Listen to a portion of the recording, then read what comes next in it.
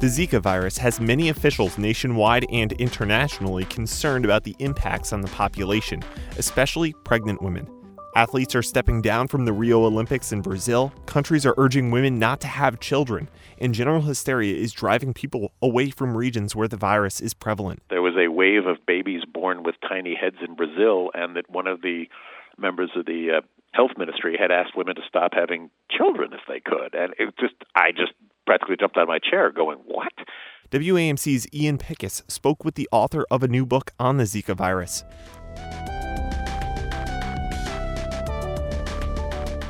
We've all heard plenty about the Zika virus by now, but it's hard to know. How worried should I be? What are my chances of getting Zika? Should I put off travel plans? Donald G. McNeil Jr. is a science reporter who covers disease for the New York Times, and he attempts to answer many of those questions in his new book, Zika, the Emerging Epidemic. Donald G. McNeil Jr., welcome to the Roundtable. Thank you very much for inviting me. You write that the Zika virus has been around really since the 1940s. When did you first become aware of it? Well, I heard about it fairly recently, but not quite a little earlier than everybody else. I had a phone call from a PR person for the University of Texas Medical School in September, and he said, we've got a doctor here who'd like to talk to you about a new disease, a new virus that's come to America. It's called Zika, and I thought that's an interesting name.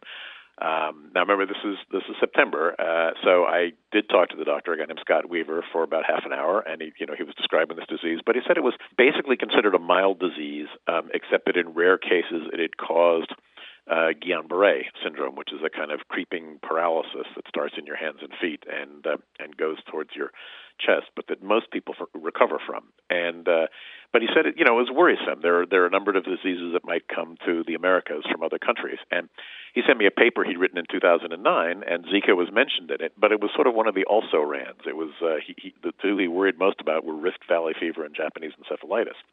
And so I thanked him for the conversation, and I, had taken my notes, and I, made sure I could read them, and then I stapled them and stuck them into my head-scratcher pile as this is kind of an interesting thing that I might want to write about someday. Mm-hmm. And I went back to whatever story I was working on then. And then it was the week after Christmas, and things were really quiet here at the paper. And I write a weekly global health item. It's not really a column. It's a very short thing, and I was looking for something to write about that week. And scanning websites having to do with diseases, and I saw a story out of Brazil saying that there was a wave of babies born with tiny heads in Brazil, and that one of the members of the health ministry had asked women to stop having children if they could. And I just practically jumped out of my chair going, what? I've never heard of any government asking women to stop having children because, taken to extremes, that's the end of the country. No more kids, no more Brazil. There's China's one-child policy, but that was economic, and that was one child that was different. So I called the one doctor I knew in Brazil and said, is this for real? And, what caused it? And he said, yes, it's for real, and it's terrifying. These babies are being born, and he said, their lives are ruined. Their parents' lives are ruined. These are kids who are never going to be able to walk or talk or speak. They're basically, some of them are going to die early, and some of them are just going to, lie there. They will never be able to move, may not be able to control their bowels, will have all sorts of physical problems. And he said, we don't know what it is. We know there was this disease that went through about 9 months ago. It was a mild disease. We don't know if women have been infected with dengue, which was also here, and then got this disease, or if it's the disease all by itself. He said it's a big mess. And he said the Olympics are going to happen. We've had this really bad El Nino year. The mosquitoes are still around. The Olympics is going to be a mess. So that made me write about it instantly that afternoon, and Brazil had just declared a state of emergency, so our Rio bureau chief canceled his Christmas vacation, and he came and he wrote a front-page story the day after that. So he and I have been working on it together basically ever since. You have written that this summer would be key to Zika in the States, in North America. Why is this summer seen as so important? Well, the virus has moved very rapidly out of northeast Brazil and has moved virtually every place else in the Western Hemisphere where there are Aedes aegypti mosquitoes. It's in Mexico, it's in Puerto Rico, which is part of the United States, it's in every island in the Caribbean, it's all the way down South America, all the way to northern Chile and Argentina, where it begins to get cold again. So basically, Florida's next, Texas is next, The Gulf Coast is next. Parts of Hawaii may be next. We know that there are Aedes aegypti mosquitoes there. Those are the same mosquitoes that carried dengue and chikungunya, and we've had small outbreaks of dengue and chikungunya in Florida and Texas. Also, nobody has any immunity to this disease. They're what's called immunologically naive, and the great example of immunological naivete is the American Indians when white people arrived here in the 1400s. I mean, the white people brought measles and smallpox and a dozen other diseases, and 90% of the Indians were wiped out ultimately because they had no protection against any of these diseases. This is not that. Zika is not fatal. It's not even dangerous except to unborn children. But we are naive. We have no protection. We have no antibodies. So for those who live in the areas where the mosquitoes are rampant, there's the possibility of an epidemic. You mentioned, of course, that it's incredibly dangerous for women who are having children or attempting to have children. But what about the rest of the population? What happens if you are bitten by one of these mosquitoes? It's not, for the rest of the population, it's not that big a deal. It's a mosquito-borne disease, but it's not malaria, it's not yellow fever, it's not dengue. Those can all kill. This one, 80% of people have no symptoms. For the 20% that do have symptoms, it's usually they get a low fever, 102, 103 at most. They get a rash on their body. It's a kind of looks like a hives rash. It's not like a chickenpox rash where you have pustules. It's more like red raised, bumpy rash. Get bloodshot eyes, conjunctivitis, headache, aches and pains, swollen joints. So it's not fun, but it's not the end of the world. Almost nobody's ever hospitalized from it. There is one rare side effect called Guillain-Barré syndrome, which we live with some risk of Guillain-Barré at all times. I mean, you can get Guillain-Barré after a bad cold, after a stomach virus. You can get it from eating undercooked chicken. You can get it from as a side effect, a reaction to surgery sometimes. And Guillain-Barré can be really scary. There are a few people who die from it because the paralysis creeps in all the way to their diaphragm and their chest muscles, and they can't breathe. But for most people, it's a kind of paralysis that comes on. It can last for months. It's not necessarily total paralysis. I know a guy who had it who just got it in his hands and feet, and he couldn't type, and he had some trouble walking for a while, but then it went away. From Zika appears to raise the risk. If your normal risk is about 1 in 100,000 per year, it raises it to about 1 in 4,000.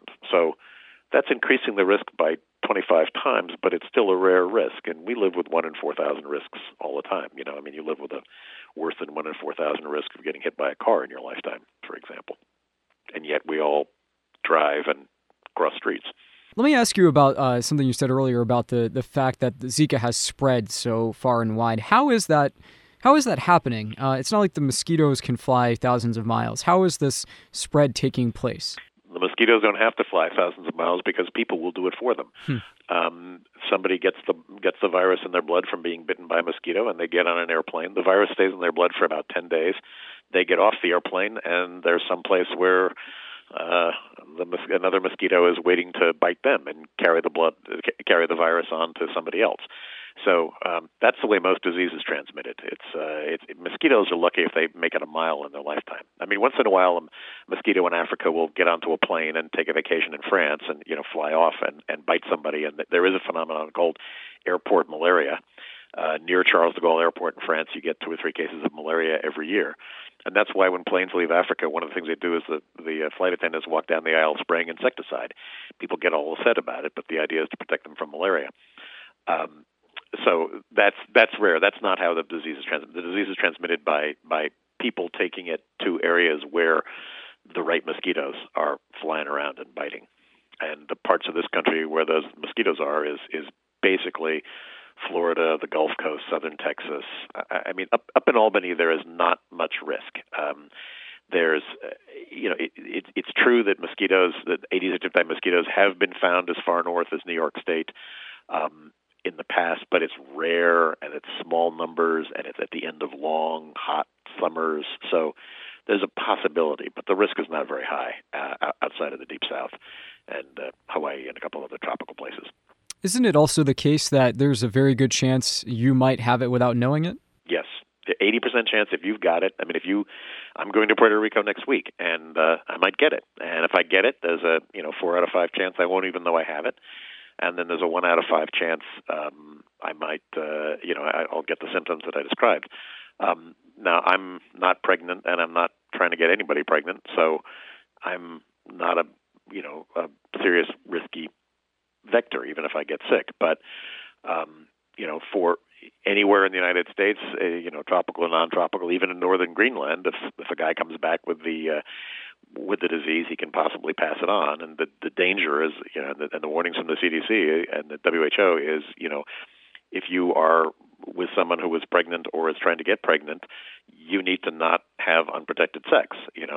No unprotected sex for the length of the pregnancy.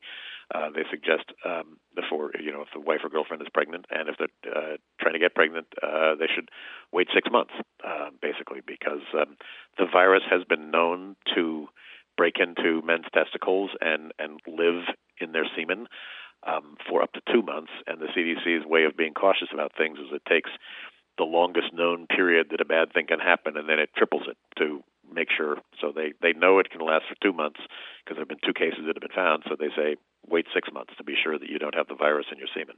Now, there's no vaccine for Zika. As we speak, Congress has left for the summer, and there's somewhat of a big fight where many of the Democrats are pushing for an increase in spending on studying Zika. How close are scientists to, creating a vaccine for Zika? Congress did not pass a bill before it went into recess. That's a problem, but it won't stop the beginning stages of making vaccines. There are about 18 different vaccine candidates being worked on by various companies and research institutes. The NIH, the National Institutes of Health, is working on 3, and one of them might be ready as early as September for safety testing. Tony Fauci, who's the head of the Institute for Allergy and Infectious Diseases, says. But that safety testing is going to take 2 years, and there's really no way around it. 2 years is the best case scenario, and it's because you cannot make a mistake with a vaccine. When somebody's dying of cancer, you can try out any kind of wild, dangerous, toxic drug on them because they're going to die otherwise. But vaccines are put into healthy people, and ultimately the target for these vaccines is pregnant women or women who are about to get pregnant, and they're the most vulnerable members. They and their babies are the most vulnerable members of society. So you have to make sure that a vaccine is absolutely dead sure it is safe, and you have to make sure it works. Interestingly, in some ways, the best vaccine for Zika is to go out and get bitten, as long as you're not pregnant and not going to get pregnant during the first 2 weeks after you've been bitten. So it would not be a terrible thing, for girls who are not pregnant. It would actually be a good thing to get Zika and recover from it, since it's a mild disease. Since 80% of people don't even have symptoms, and since you are then safe, we don't know how long the immunity is. In the same way that, you have chickenpox once, you don't get chickenpox again. You have smallpox once, if you survive, you don't get smallpox again. Measles the same way. This disease seems to be similar. It seems to be something you get once, and then you have antibodies and you're immune. We don't know if it's lifetime immunity because we've only studied it for less than a year, but it looks like long-lasting immunity. So presumably, if a girl gets infected, she can recover and then go on to have healthy babies later. So the hypothesis is then that over the years, this should tend to taper off a bit. Then, correct. Yeah. In fact, there was a study that was just released today, doing mathematical modeling of the epidemic in Latin America, particularly in South America, and it says, this should die out completely within 2 or 3 years, and then when it comes back, this is even if nobody invents a vaccine, and I'm confident a vaccine will be invented, but even if nobody invented one, the disease would probably disappear for 10 years at a time, because what you'd have is a population where, maybe 90% of the population would be immune. And so even if somebody came back with the virus, the mosquitoes would pick it up from them, but then they couldn't pass it on to anybody else because they'd have immunity. So you have to wait for a whole new generation of kids to be born before you have enough kids who are not immune to sustain an epidemic, so that mosquitoes would be able to bite basically children and pass the disease back and forth. That's the way diseases used to work in the old days before vaccines. I mean, measles would come along.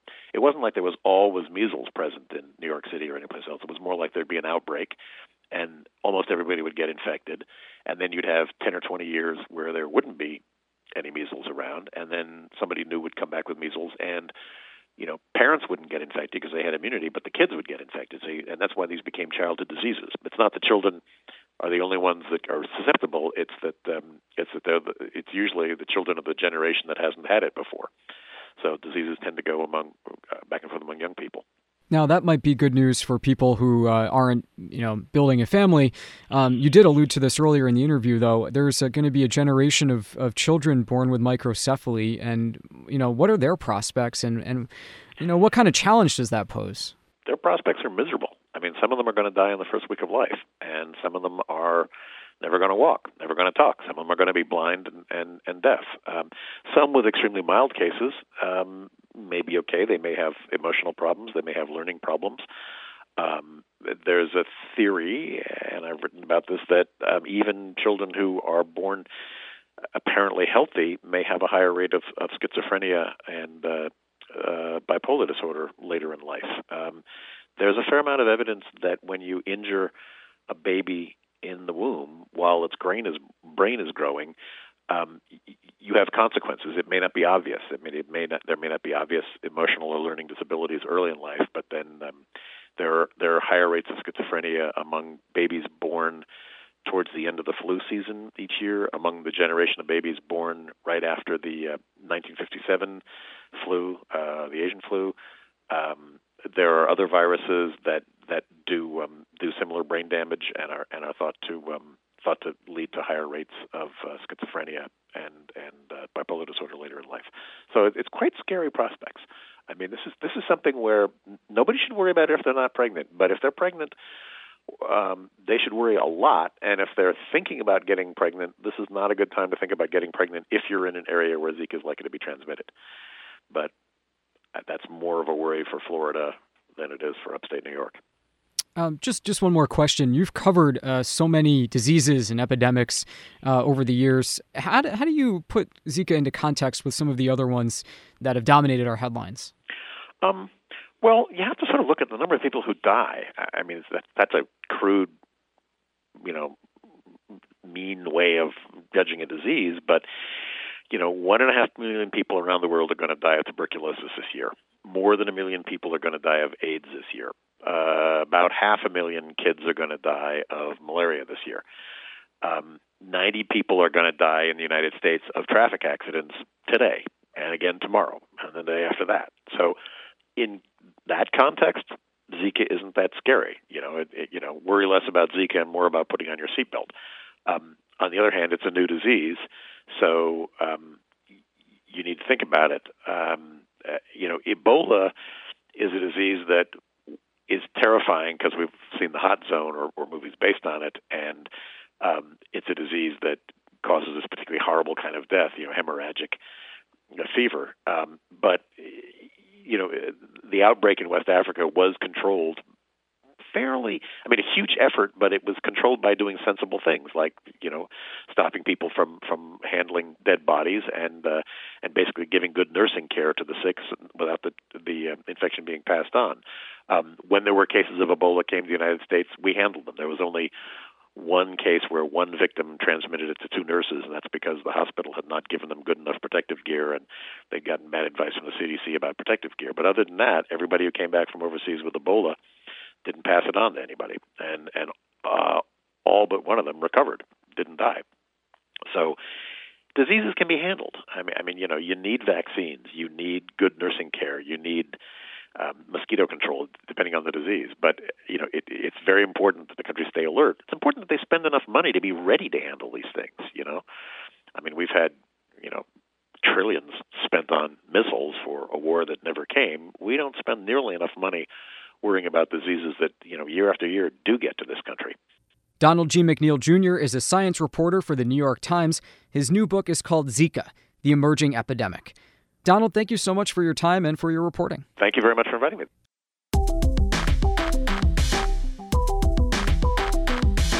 That was WAMC's Ian Pickus reporting for Everything Explained. Make sure to subscribe to our podcast on iTunes or wherever you prefer to listen to podcasts. You can check out our other pod-friendly programming, like Listen with the Lights On for you scary story fans, Retcon for you nerdy fans, and Food Friday Leftovers for you foodies out there. For this program, which is Everything Explained, I'm your host and producer, Patrick Garrett.